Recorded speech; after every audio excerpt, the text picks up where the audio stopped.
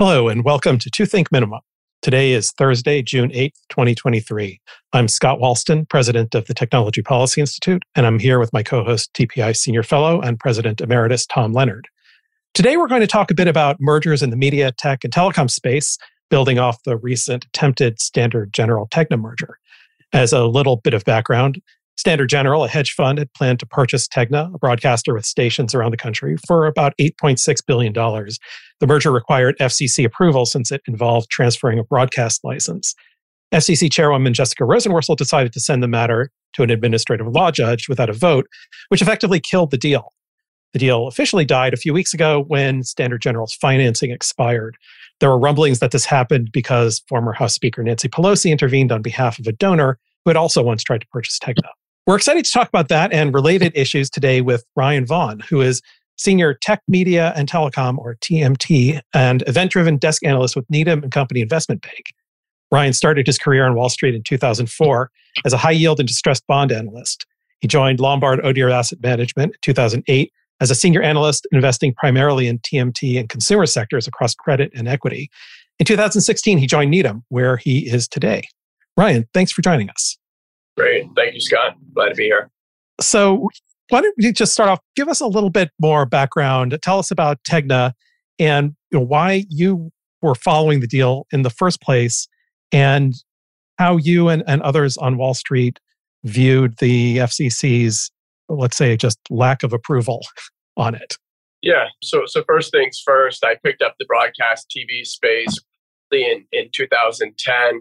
And if you remember, for the next several years, there was quite a bit of an M&A wave where you might have, I'm just going to make up numbers, 30 or 40 smaller TV broadcasters, and they recognized the need for size and for scale. And you saw a series of mergers during that time. The big names that I'm sure you've heard of are obviously like a Tegna, Sinclair, a Great TV, Nexstar, and even Scripps for that matter. Those are pretty much the last kind of five large standing TV broadcasters. Today, they're all public companies.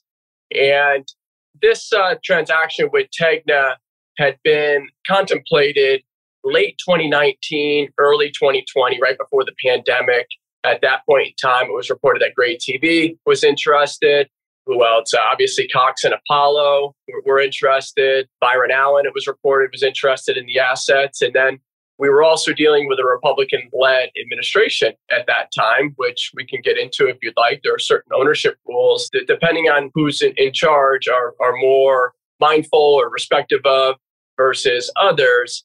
But fast forward, the pandemic hit, things kind of went to the back burner to see where the dust settled. And then in, back half of 2021, rumors started to circulate that Tegna was back out there on the market. And the one thing about this one is that Standard General ended up obviously being the winning bidder, but Standard General was involved in Tegna for years and years and years. At different points in time, had a 10% stake. They actually went to different proxy fights. It was quite a contentious relationship. And then, sure enough, the two sides came together. They announced the merger, and this would have happened in February 2022. When it was first announced, did you view the deal as effectively done?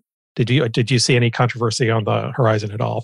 Yeah, it's a great point. So to bridge from the back half of 2021 to the early parts of 2022, in my view, and probably the view of a lot of others, is that it was really working out the mechanics. Like I said, we had a new chairwoman in place. Again, certain rules would be evaluated differently, the UHF discount. So the structure was important. So as far as I'm concerned, I don't know if it was so much Tegna board saying, hey, no, we want 25 instead of 22 or 24. I think that part was probably a little bit easier. 24 was probably the right price. And you can look at, like I said, a decade worth of transaction multiples to arrive at that price. I say all of that because the most important thing was the structure, which is what you were alluding to. And I think people were well aware not to bring anything to the FCC that required the UHF discount. So the way that this was structured was that Standard General and Sue Kim would be the sole voting owner of the new entity. And despite having the involvement from Cox and Apollo and other financial investment firms as well, they would own preferred stock that is non-attributable, i.e., therefore not going to brush up against those ownership rules, even though it might be, a little bit, I shouldn't even say it's gray. I think they legally or correctly found a way to structure the transaction that could get approved based on the rules. So let me just interrupt you for a second to take a little tangent here, because I think a couple of things that you said here are particularly interesting, not even just for the Tegna deal. But I mean, you mentioned that the UHF discount. So just remind people what that is, but also it's an example, I think, of how various regulations, whether they made sense or not, end up affecting how investors think about what types of deals to come to Washington with in the first place. Yeah. So first things first, I think from Jessica to every other current and former FCC commissioner, I think they would all agree that these UHF discounts just don't fit in today's media grander ecosystem. I think everybody knows that. Former Chairman Pai was, evaluating going down that path. Mm-hmm. We set it from 39% ownership, meaning you're only allowed to reach a certain percentage of the population. Do we raise it to 60? That was contemplated for a while. And I think it was probably, this is going to take a lot of work. You're going to need Congress to ultimately approve this. What's the chance? And then do you really open up that potential can of worms? And I don't think I think former Chairman Pai just said, look, we're going to honor, this is the rule. It's the UHF discount. And I say that because, there were a couple of larger transactions like a Next Star Tribune that might reach 65 or 70% of the population. But on a UHF discount basis, and I'll tell you what that means in a second, might only hit 39%, which meets the criteria. So again, that rule goes back probably 20 or 30 years, and it just from the old days where you were gathering your signal, your feed from an antenna. Some signals were stronger than others. The UHF was stronger than the VHF, and because of that, if you owned a VHF station, it would only count as 50% of the population because it only could reach, officially, unofficially, 50% of the population. But for a long time, that's how transactions have gotten done. And I think everybody that is seeing what's going on, we're seeing the news lately with just about every major sports and media. The fact that the TV broadcasters are still subject to this, they can only reach 39% when Facebook has Facebook Marketplace that's heavily local. I mean, we use it all the time, for example. And then Google obviously is local. I mean, the playing field has totally changed versus 20 or 30 years ago. But it would take, the FCC to pick up that issue, notice of proposed rulemaking and go down that path. It's going to take a long time, and it doesn't appear that anybody would like to do that. Okay, so we go back to the story. So they have to, no matter what the most efficient merger would be, they've got to structure it in a way that doesn't run afoul of the UHF discount. Okay, right. So this old rule is affecting the way mergers have to take place, or at least be structured. Okay. Sorry to interrupt you. I just thought there was an interesting sidebar there. I often equate it to, would it be any problem if one day, Nexstar, Tegna, or Gray, or someone said, hey, I want to go buy a 10% stake in one of these public companies? Would that be an issue? I don't think it would be. So in many ways, I think that's kind of how they structured it. Sure, in an ideal world, you would just put the two companies together. And frankly, Cox Apollo today, it's not even that big. They don't even own that many stations. They don't reach that much. However, it's above that 39%. And Standard General, who's been around the space for I think Soo Kim came into the space in 08 or 09, if I'm not mistaken. He's been around here. He owns TV stations. So I think this was just perhaps, again, going to what you were asking, the structure that meets all of the rules. Was that a major issue in referring it to an administrative hearing and essentially scuttling the deal, or was? Maybe I'll start off with this because, forgive me, Scott, you had asked me before, what did people think initially? And it's a good point because any of these deals out here today, there's an entire investment community, and I communicate with that community regularly, that evaluates merger deals. And what does that mean? Company A is buying Company B at $40. It was trading at $30. And on back in the news, it trades up to $36.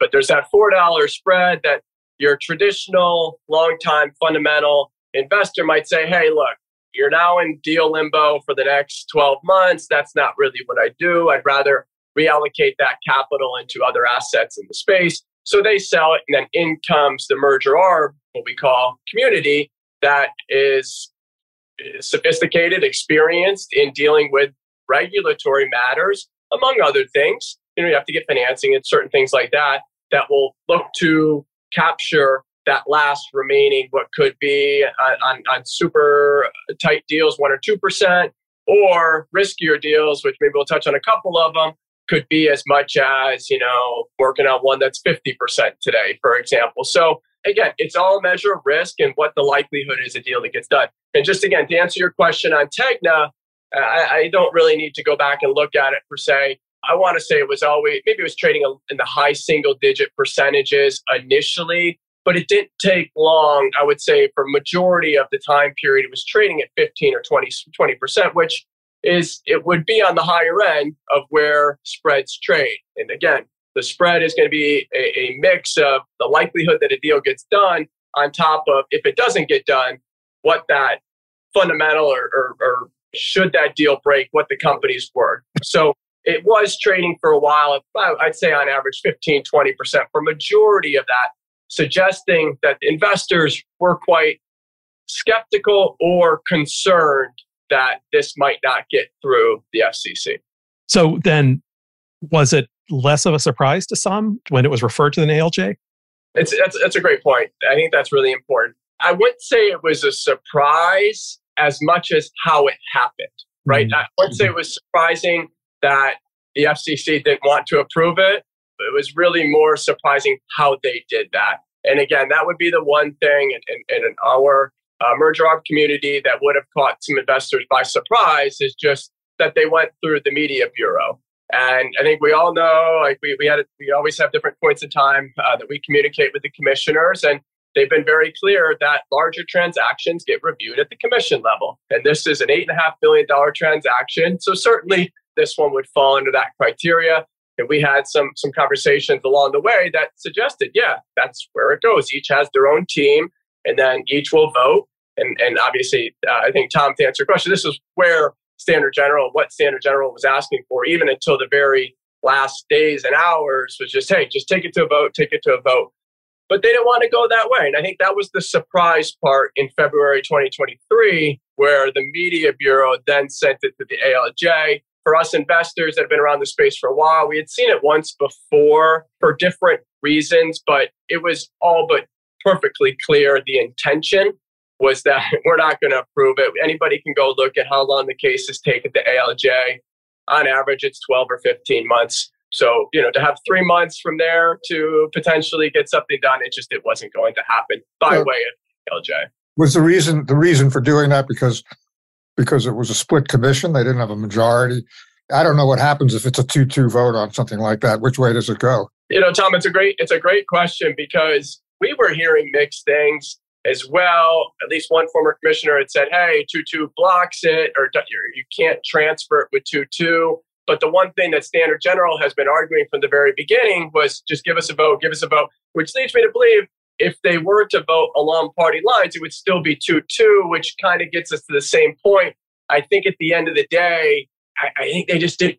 There was some other reason, Tom, whether it's you can't block it or you don't want to be on the record having blocked it. It's one of those two as far as why they went the way that they did. Well, so obviously this was a huge blow to Tegna and Standard General and anybody who had money riding on the deal. But if the surprise was really about process, then it also sort of suggests it may have caused investors concern about future deals, or make people, companies, investors, others think about what deals might go through at all. If you had an idea of how this would happen, how this is supposed to happen, and suddenly it happens in a different way, what does that do to how people think about these issues going forward? Yeah, so this one in particular versus some of the other major deals out there not only required the FTC or the DOJ approval, but also required the FCC approval.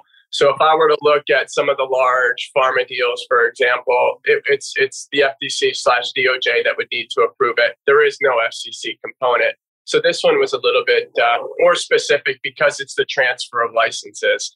So there's no question, and I talked to a lot of the TV broadcasters, the management teams there, and I started to wake them up. They're all busy. They all have their own focuses during this time period of managing their own businesses. But to that exact point, look, I was saying, if this doesn't go through, like it definitely is going to affect, the perception, the valuation, potential access to capital. And I think that's probably why some of them took a little bit more of a close eye on what was going on here. I think most would say, hey, look, the way that they structured it, it should serve as a way for the FCC to approve it. It didn't. So the net going into it was certainly don't bring any transactions that require the UHF discount. That's number one. And then number two, if you're going to get, a little bit more complex with the structure, you're going to have a tougher time. But with that being said, we could talk about ultimately why they went that path, what the reasons might be specifically, because what they said, especially, Thomas, you were asking about the notice going to the ALJ, was the focus on the newsroom, job cuts, as well as cost to consumers, the rise of retrans. However, Standard General could not have been more clear on remedy offers that say, hey, we'll fix these. We're not going to let anybody go for 2 years. No, we won't let anybody go for 3 years. And it doesn't take too much reading in the Wall Street Journal to realize that job cuts have been happening pretty regularly at a lot of these TMT companies today. Well, and also, obviously, if you read which I'm sure you have, the Wall Street Journal editorial page, the allegation is that this was a highly political decision, and for a variety involving various interest groups, the Communications Workers Union, as well as major political contributors. How was all that viewed in the investment community?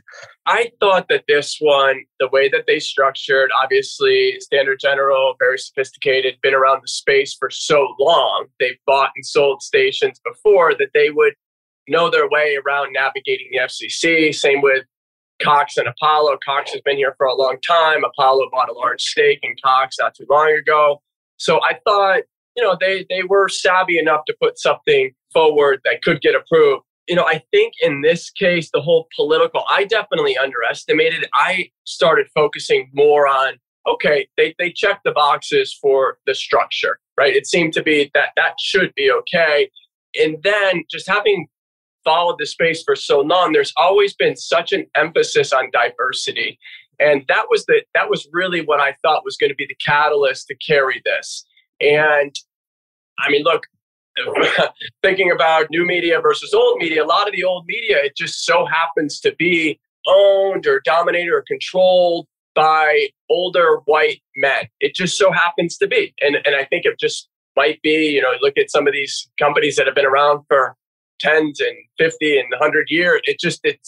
That's the way it is. And I thought that going into this, oh, wow, Asian American owner, as well as a female-led CEO. And again, I don't really have any of my corporates that have that sort of setup today. And I really thought that would be something that would kind of win out, so long as they, whatever objections the FCC had, that they could solve those problems. But I thought that would ultimately win out. And I ended up just being wrong. That was the thing that, is it in the public interest? That's the test, right? Ultimately, is it in the public test? Once you've satisfied the ownership, and I think they did satisfy the ownership, is it in the public interest? And I really thought that part would win out. But Tom, to get to your point, yeah, there was clearly something more political here, which I guess I didn't dig into, whether it's one of those buyers ties into one of the sides. I guess that was probably something that I just missed. I didn't understand that part so much going into that. This is a far right leaning new buyer. Like I don't know. I didn't see it. I didn't think of it that way. And even after being sent to the ALJ, we saw parties on both sides come to defend Standard General. We saw the senator from New Jersey. We saw obviously Ted Cruz and Kathy Rogers come out in support, and really just looking more into how the FCC handled this. But you saw it from both sides. So I didn't see that going into it, but I think you're absolutely right. Whether it was something political or something hedge funds, private equity, I don't know. It was a little bit surprising, but it's certainly one of those two. It appears. Do you look at this and think, well, okay, so now decisions are likely, does this mean decisions are likely to be more capricious and arbitrary going forward, or that this is a one-off? It's funny you say that, because conveniently enough, the day after the the cover bid, Byron Allen, or one of the interested parties, was doing an interview with Bloomberg. It might have just been coincident timing, but he said, hey, I'm still interested, and I think I know how to structure this, that it could, and again, I'm just paraphrasing, to structure this that it would approve. And I think I would say the same thing, where I think ultimately, whether it's political or the structure is something along, or hedge funds PE structure, if you clean that part up, I do think he would have a better chance of, and I could go into detail on how that would work, but I don't think anything would change bringing, corporate A and corporate B together. I don't think that's happening, right? Because they're all, like I said, there are basically 5 that are larger ones that are left, and they're all too big. They can't come together without the UHF discount. That's not happening. And then there's not that many other parties that are looking to get into TV today. So it's a long way of saying, I think it can get done, but, and maybe this was a little bit of a one-off, I do kind of feel that, just because there is a better alternative structure, I think, having learned from this, that probably could get done. So I just because I wasn't exactly clear on what you were saying about the Byron Allen thing. Do you think that's possible he will come back after now that the other deal is dead, the Standard General deal is dead? Are they one of the parties that could make the deal work? And the fact that, I mean, if you look at the political connections, the fact that the House is now in Republican hands rather than Democratic hands, what impact would that have? Yeah. So like I said, I think there are just a limited number of potential buyers overall for the space. We haven't really seen private equity here in a long time. Obviously, Apollo, large investment fund, taking a stake in Cox. We just haven't really seen too much PE. But with that being said, I do think Byron Allen, the biggest issue, and I'm sure you guys read about it along the way, I imagine Standard General probably would have stuck around to fight this longer if they had more time. The issue was they had affordable financing that was from February 2022 that was expiring in May 2023. And I say that because those rates today, and again, I'll make up numbers, it might have cost them 7 or 8% at that point in time in February 2022. That would probably cost upwards of double digits. And when you're borrowing on a $8 billion transaction, and you're going to borrow a huge, 75% of it, maybe more, it's $6 billion times a difference of 5%. It's substantial, and it kind of changes the whole free cash. So I say all of that because if you're Byron Allen today and he's potentially pursuing, I think he would. I think he still wants the assets. He sees value, and he wants to be larger in TV. These are his words, not my words. And he's been consistent with that theme for a long time. The simple structure is you call over to Cox and Apollo and say, all right, guys, which stations do you really want? It's $8.5 billion. We know $24, $25, somewhere around there is plus or minus the right price. Tegna already said, okay, but which stations? And let's help kind of reduce that price a little bit and make it a little bit more palatable for a buyer. I really think it's some way that simple. And then, just being able to address some of those, whether they were really the issues or they're kind of covered for the issues. Again, the retransmission step-ups, this is standard. This is a contract. This is a contract between a TV station and a $100 billion cable company. And all of a sudden, it's like, oh, wait, you're raising. This is where and I'm saying it in this way because I've never seen that before. This is, the FCC has never really gone into contractual matters. They really want the parties just to resolve them. And again, they're a contract. If you don't like it, you shouldn't sign the contract. And I know I'm being overly simplistic when I say something like that, but that is what it is. And it's common when these companies come together that you kind of reset your rates at whoever has the better rate. If one's at $3 per month, one's at $4, you're going to jump to $4 per month. It's been common for a decade. And does that ultimately affect the consumer? I mean, yes and no. But again, it's a contractual matter. It's not an FCC matter. And I say that because the other issue was the like you said, the potential cuts at the station side of things that really spooked the unions, the News Guild. And to be fair, they are a relatively small percentage of the total employee base. I think it's something 10% or less. But certainly those two issues appeared to be the two that those that didn't want this transaction to go through really leaned hard on as opposed to what might have been, like you said, Tom. Maybe it was political, maybe it was private equity hedge fund as really kind of the dominating issues. I mean, the job loss thing, anybody who opposes a merger will bring that up because it's a political winner for them, I guess. Even though, of course, if you're talking about efficiency, job losses, improve it. And just to be clear for people who, this was not something that was of interest particularly to the antitrust agencies, right? They were not really. Great point. Yeah, that's a great point, Tom. So like I said, you needed to get the DOJ and you needed to get the FCC approval in order for this deal to clear and to conclude. Standard General owns, I think, 4, 5, 6 stations, something like that, small market stations. And their rule is it's more of a market share rule. So if you own 2 stations in a market and all of a sudden you own 50% of the ad revenue in that market, they're not going to allow that. That's too much market share, for example. So it was never really a DOJ issue, even though that was kind of reported a couple different times throughout this. And that's what threw a little bit of a curveball into us here as investors and me communicating with investors, where the DOJ period expired, which means the deal was essentially cleared from that perspective. Standard General started to run a bond tender because they're getting closer. They're just waiting on the FCC, but the stock jumped from like $20 to $21.50 on a $24 deal, something like that. Maybe it was even a little bit better than that, up to $22 because of the anticipation. Okay, they got DOJ, and if it was going to get sued, it was probably going to get sued because that's what we've been seeing, a tougher regulatory overall from the FTC, DOJ. That came and went. I don't think there was any case there. I don't know what the case would be again on market share.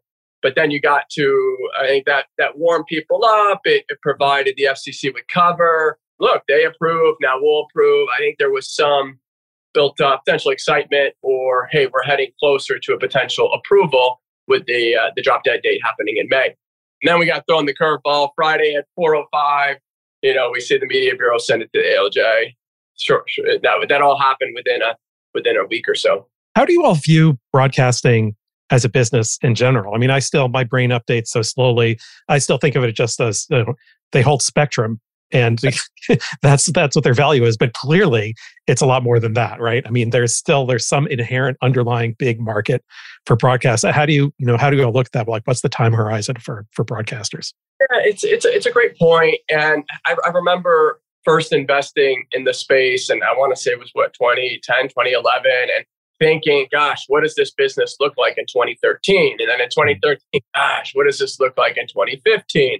And here we are, we're talking about broadcast in 2023, and Standard General, Cox, Apollo, smart organizations that were willing to pay $8.6 billion for this asset. So certainly some see a lot of value in the ownership, whether it's, you own stations, plus you own Spectrum. Spectrum was definitely a key catalyst several years ago. A lot of them were able to monetize that and bring in some attractive dollars. But the way to think about broadcast is that it's heavily local. And when you think about where newspapers are today, when you think about Yellow Pages, where it is, it's kind of one of the last standing ways to touch your local community in mass quantities. And the business models are very straightforward. Even though it's a complex industry, it's very straightforward. Half the business is advertising. The other half is just collecting fees from your cable or satellite or what we call virtual MVPDs like the YouTube TV. So it's half and half. And I say that because the half on advertising, it's very heavily local. So your local auto dealership, your local services company, your local appliance store, that's who's advertising because they're trying to hit those in the local community. So it's actually fared a lot better.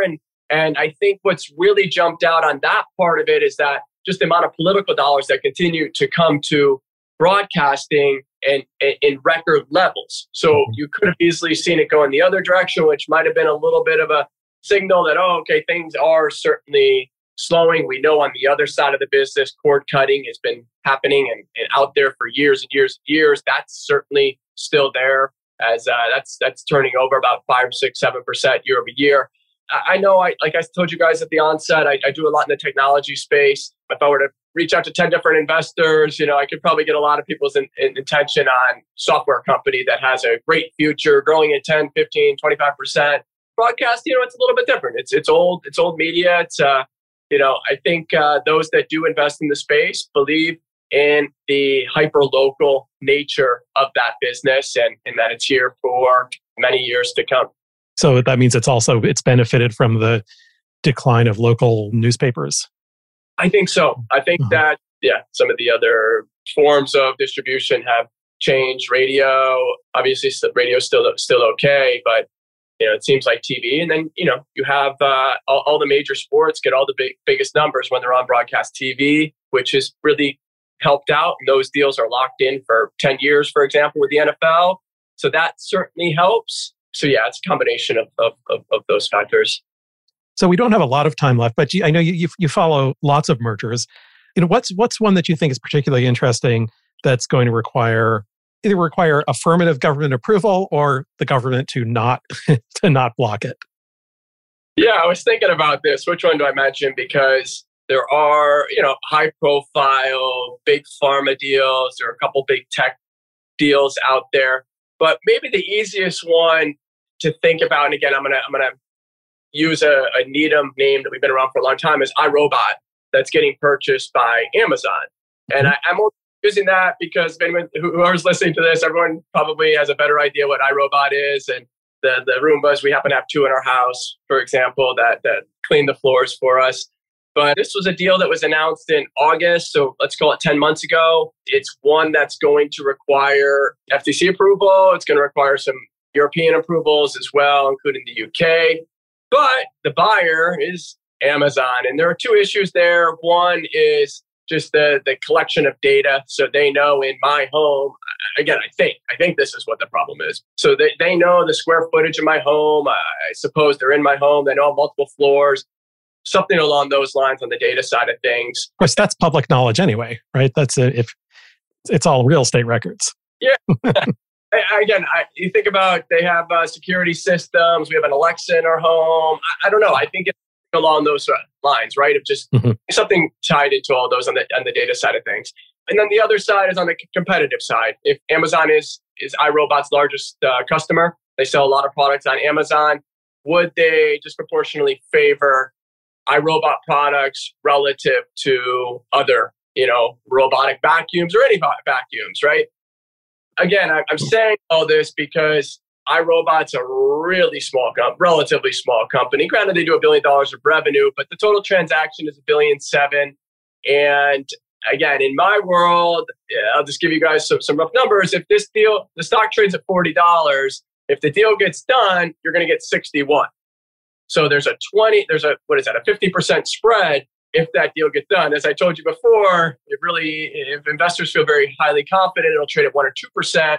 If investors aren't confident and concerned about, again, this is purely regulatory, as well as balancing out what that company's worth without Amazon's bid, it's the 2-prong. But here's an example, same kind of thing. The UK has just opened up the phase 1 that they'll look into this transaction. And again, it's one of those that I kind of scratch my head as far as however you want to define that space. I don't think it's just robotic vacuums. And forgive me for continuing to use examples at my house, but we have a shop vac, we have a couple Miele's, we have a couple Dysons.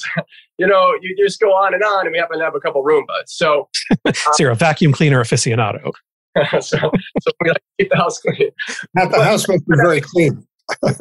It's those situations where you're just surprised that there's just that much risk. It's been 10 months already. What is the FTC really looking into, concerned about, for example? But that's one to monitor. Again, it's not just the FTC, it's the UK as well, that they just opened up their phase 1. There's a lot of time left. And unlike Standard General that was running out of financing timing, there's no issue with Amazon, for example. So you're being very charitable and thinking of possible competitive issues and so on. But we all know that Chairwoman Khan built her career on an anti-Amazon platform. I mean, that was her famous Yale Law Review article. Do investors worry about that that's something she's going to pay particular attention to just because it's Amazon? 100%. That's the dominating factor. The one issue here in the U.S. is that it all comes down to the FTC regulatory, whether or not they will allow this transaction to go through. Or like I said, if you drill down a little bit deeper, it's the data side of things, as well as the competition side of things, those would be one of those two issues is where I think they would sue on. But yeah, it certainly comes back to Amazon overall and probably the view too big, too powerful, et cetera, et cetera. And look, I use this example sometimes. And by the way, I don't have any skin in the game whatsoever. But when Amazon went out and bought Whole Foods, I lived in New York City for 15 years. Whole Foods was really expensive, and it was the best. It was one of the best down in Union Square, and it's really, really expensive. But now, since it's been under Amazon's umbrella, and again, I'm not hyping Amazon as much as it's actually benefited consumers in a great way. And when you think about the iRobot, the Roomba, for example, they're high price points. I'm pretty sure that Amazon will probably find ways to cut that $800 or $1,000 down to $500 or $600 or $200 or $300. If you really want to peel back the onion, I honestly think it's a beneficial transaction for consumers for that reason. So what I haven't been following. What stage is this at? Has Amazon made an offer? Has there been a second request for data? What stage is it at? Yeah, it's a great point, Tom. To answer your question explicitly, there was a second request.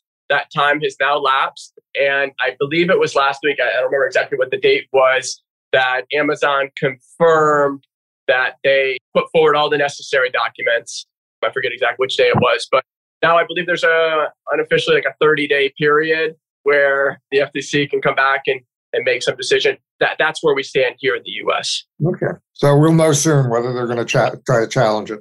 Right. So we'll find out over the next few weeks whether or not they look to challenge it. And then separately in the UK, I want to say about a month and a half ago, maybe, they opened phase 1 of their review, which is more than likely to go to phase 2. Phase 1 is probably not too dissimilar. It's shorter period. And then phase 2 can take anywhere from 4 to 6 months, something along those lines. So net, we could be toward the end of the year before we get official approval. But to answer your question, Tom, where we're at in the U.S., I believe it was just last week that we got news that Amazon has submitted all of the necessary information. FTC has that today. So, the FTC right now has 3 Democrats and no Republicans. Do investors worry about that sort of thing? Or do they figure, if you've got 3 votes, you got your 3 votes, and the dissents don't really matter anyway? Yeah, so it's interesting because I would say mindset has shifted so much in M&A around regulatory that the question is not even at this point, are you going to get a second request? It's almost like a given you're going to get a second. Like if you don't get a second request, you're almost like in surprise. But I say all of that because it just comes down to how strong is their case, right? And are the buyers willing to argue in court for the merits of their transaction? So that's in many ways, especially these big pharma deals, for example. We just saw that with Horizon and Amgen, for example, that the FTC, I want to say, what was that, a couple of weeks ago, that they are suing to block, and the stock went down 15% that day. Definitely caught people off guard anytime you see a move like that. But you also sit there and you wait. You say, wait a sec, is Amgen going to fight this or not? The buyer. And sure enough, they said they would. And then, what's important is who's going to be the judge. And you start thinking about some of these things. And that one started to recover a little bit. Still, $100 stock today, which means what much is left on this one, Horizon. Still 17% spread today. So still quite a bit of a spread there. But yeah, now that's going to go to the judge and we'll see how strong of a case. So I guess the easiest way to answer, I think second requests are almost really expected at this point. And then it really comes down to how strong of a case do the regulators have in court. So I think that's something that investors are weighing heavily much earlier than what we had ever really seen before. Is that affecting the types of mergers that are being proposed or sought?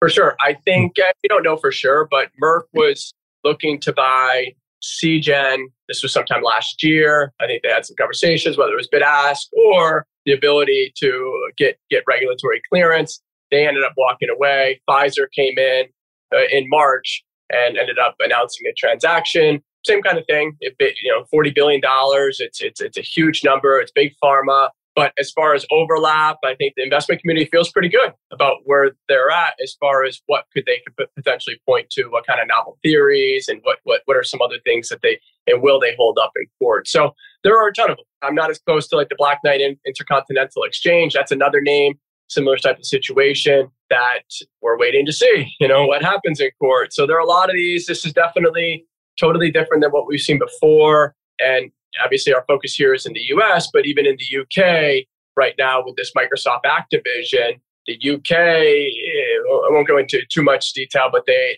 found the reason to block on cloud where the gaming industry is going potentially in 5 to 10 years. But Microsoft's not stopping. I mean, they are taking out every top law firms, the top senior executives are flying over to the UK to meet with anyone and everyone. So we'll see what happens there. I say that because we all know Microsoft, one of the biggest and most valuable and most powerful companies in the world. And we'll see if they're able to find a way to get that done. But that's another situation. 19% spread expires, sometime over the next couple of months. So, a lot of these names, big spreads, big regulatory risk. It's really just the common theme where we are today. And probably why, I would say it's two issues overall, why more M&A is not happening. One is access to financing. As I'm sure you guys have seen what's happened with interest rates are just a lot more expensive. It's, high yield rates are, 8.5%, which means you're probably borrowing at, 10, 12% for new deals. And then the uncertain regulatory. How long is this going to take? And what's the likelihood it gets challenged? And do we really want to take that on right now? I think that's why you're not seeing as much. I imagine if you're Lena Khan, you look at that and say, that's great. That's what I wanted. Yep.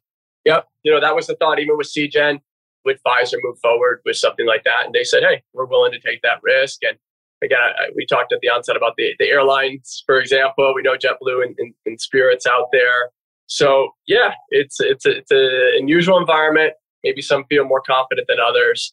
But I think anybody that's entering any definitive agreement recognizes that, expect more challenges, expect more time, and more scrutiny, obviously. I was just curious about whether you think, hypothetically, if a deal was blocked in the UK, but not elsewhere, well, in particular not in the US, would the transaction still be likely to go through, or would it be effectively blocked? And I guess it would probably industry specific, but yeah, it's a good question. Let me answer it this way. Technically, you need to get every regulatory body to approve. Sometimes you don't get a decision and the parties just close. We've seen that before. In this case with Microsoft and Activision, we're seeing the lengths that they're willing to go to. And by the way, they don't have U.S. approval, and U.S. approval is going to be challenging as well. I think everyone's watching to see. EU said okay. The European Commission said okay. We're waiting on the UK, and the US is probably going to just see what happens there first. But the fact that Microsoft's spending so much time there, I mean, do they see doing business and some of that? I don't know. I don't know if that's possible. Obviously, it becomes a lawsuit, and that's what happens here in the US certainly. And I imagine it's similar. I mean, one could visualize with maybe a simpler product like vacuum cleaners or robotic vacuum cleaners. You could say, well, we're just not going to. I mean, this is just hypothetical. We're just not going to sell vacuum cleaners in the UK. Right. I guess. I think that's possible. Then it would come down to the buyer, right? Assuming that's okay, comes down to the buyer. Are they willing and okay to say, hey, we agreed to pay this price. However, we just lost 10% of our business. I don't see it very often. I remember with Google and Fitbit, they just never got anything back. They never got a decision. They just closed it. It was one of those situations. That was here in the US, something I was thinking about. But yeah, I think that's why there are these processes. There are the legal system for potential buyers. I mean, the UK does specialize in shooting itself in the foot these days. So you never know. So we should definitely leave it there. Ryan, thank you so much. This was really interesting hearing about the interactions between Wall Street and DC and the effects of regulations. Really appreciate your time. Great. Thank you. Thanks a lot. Thank you.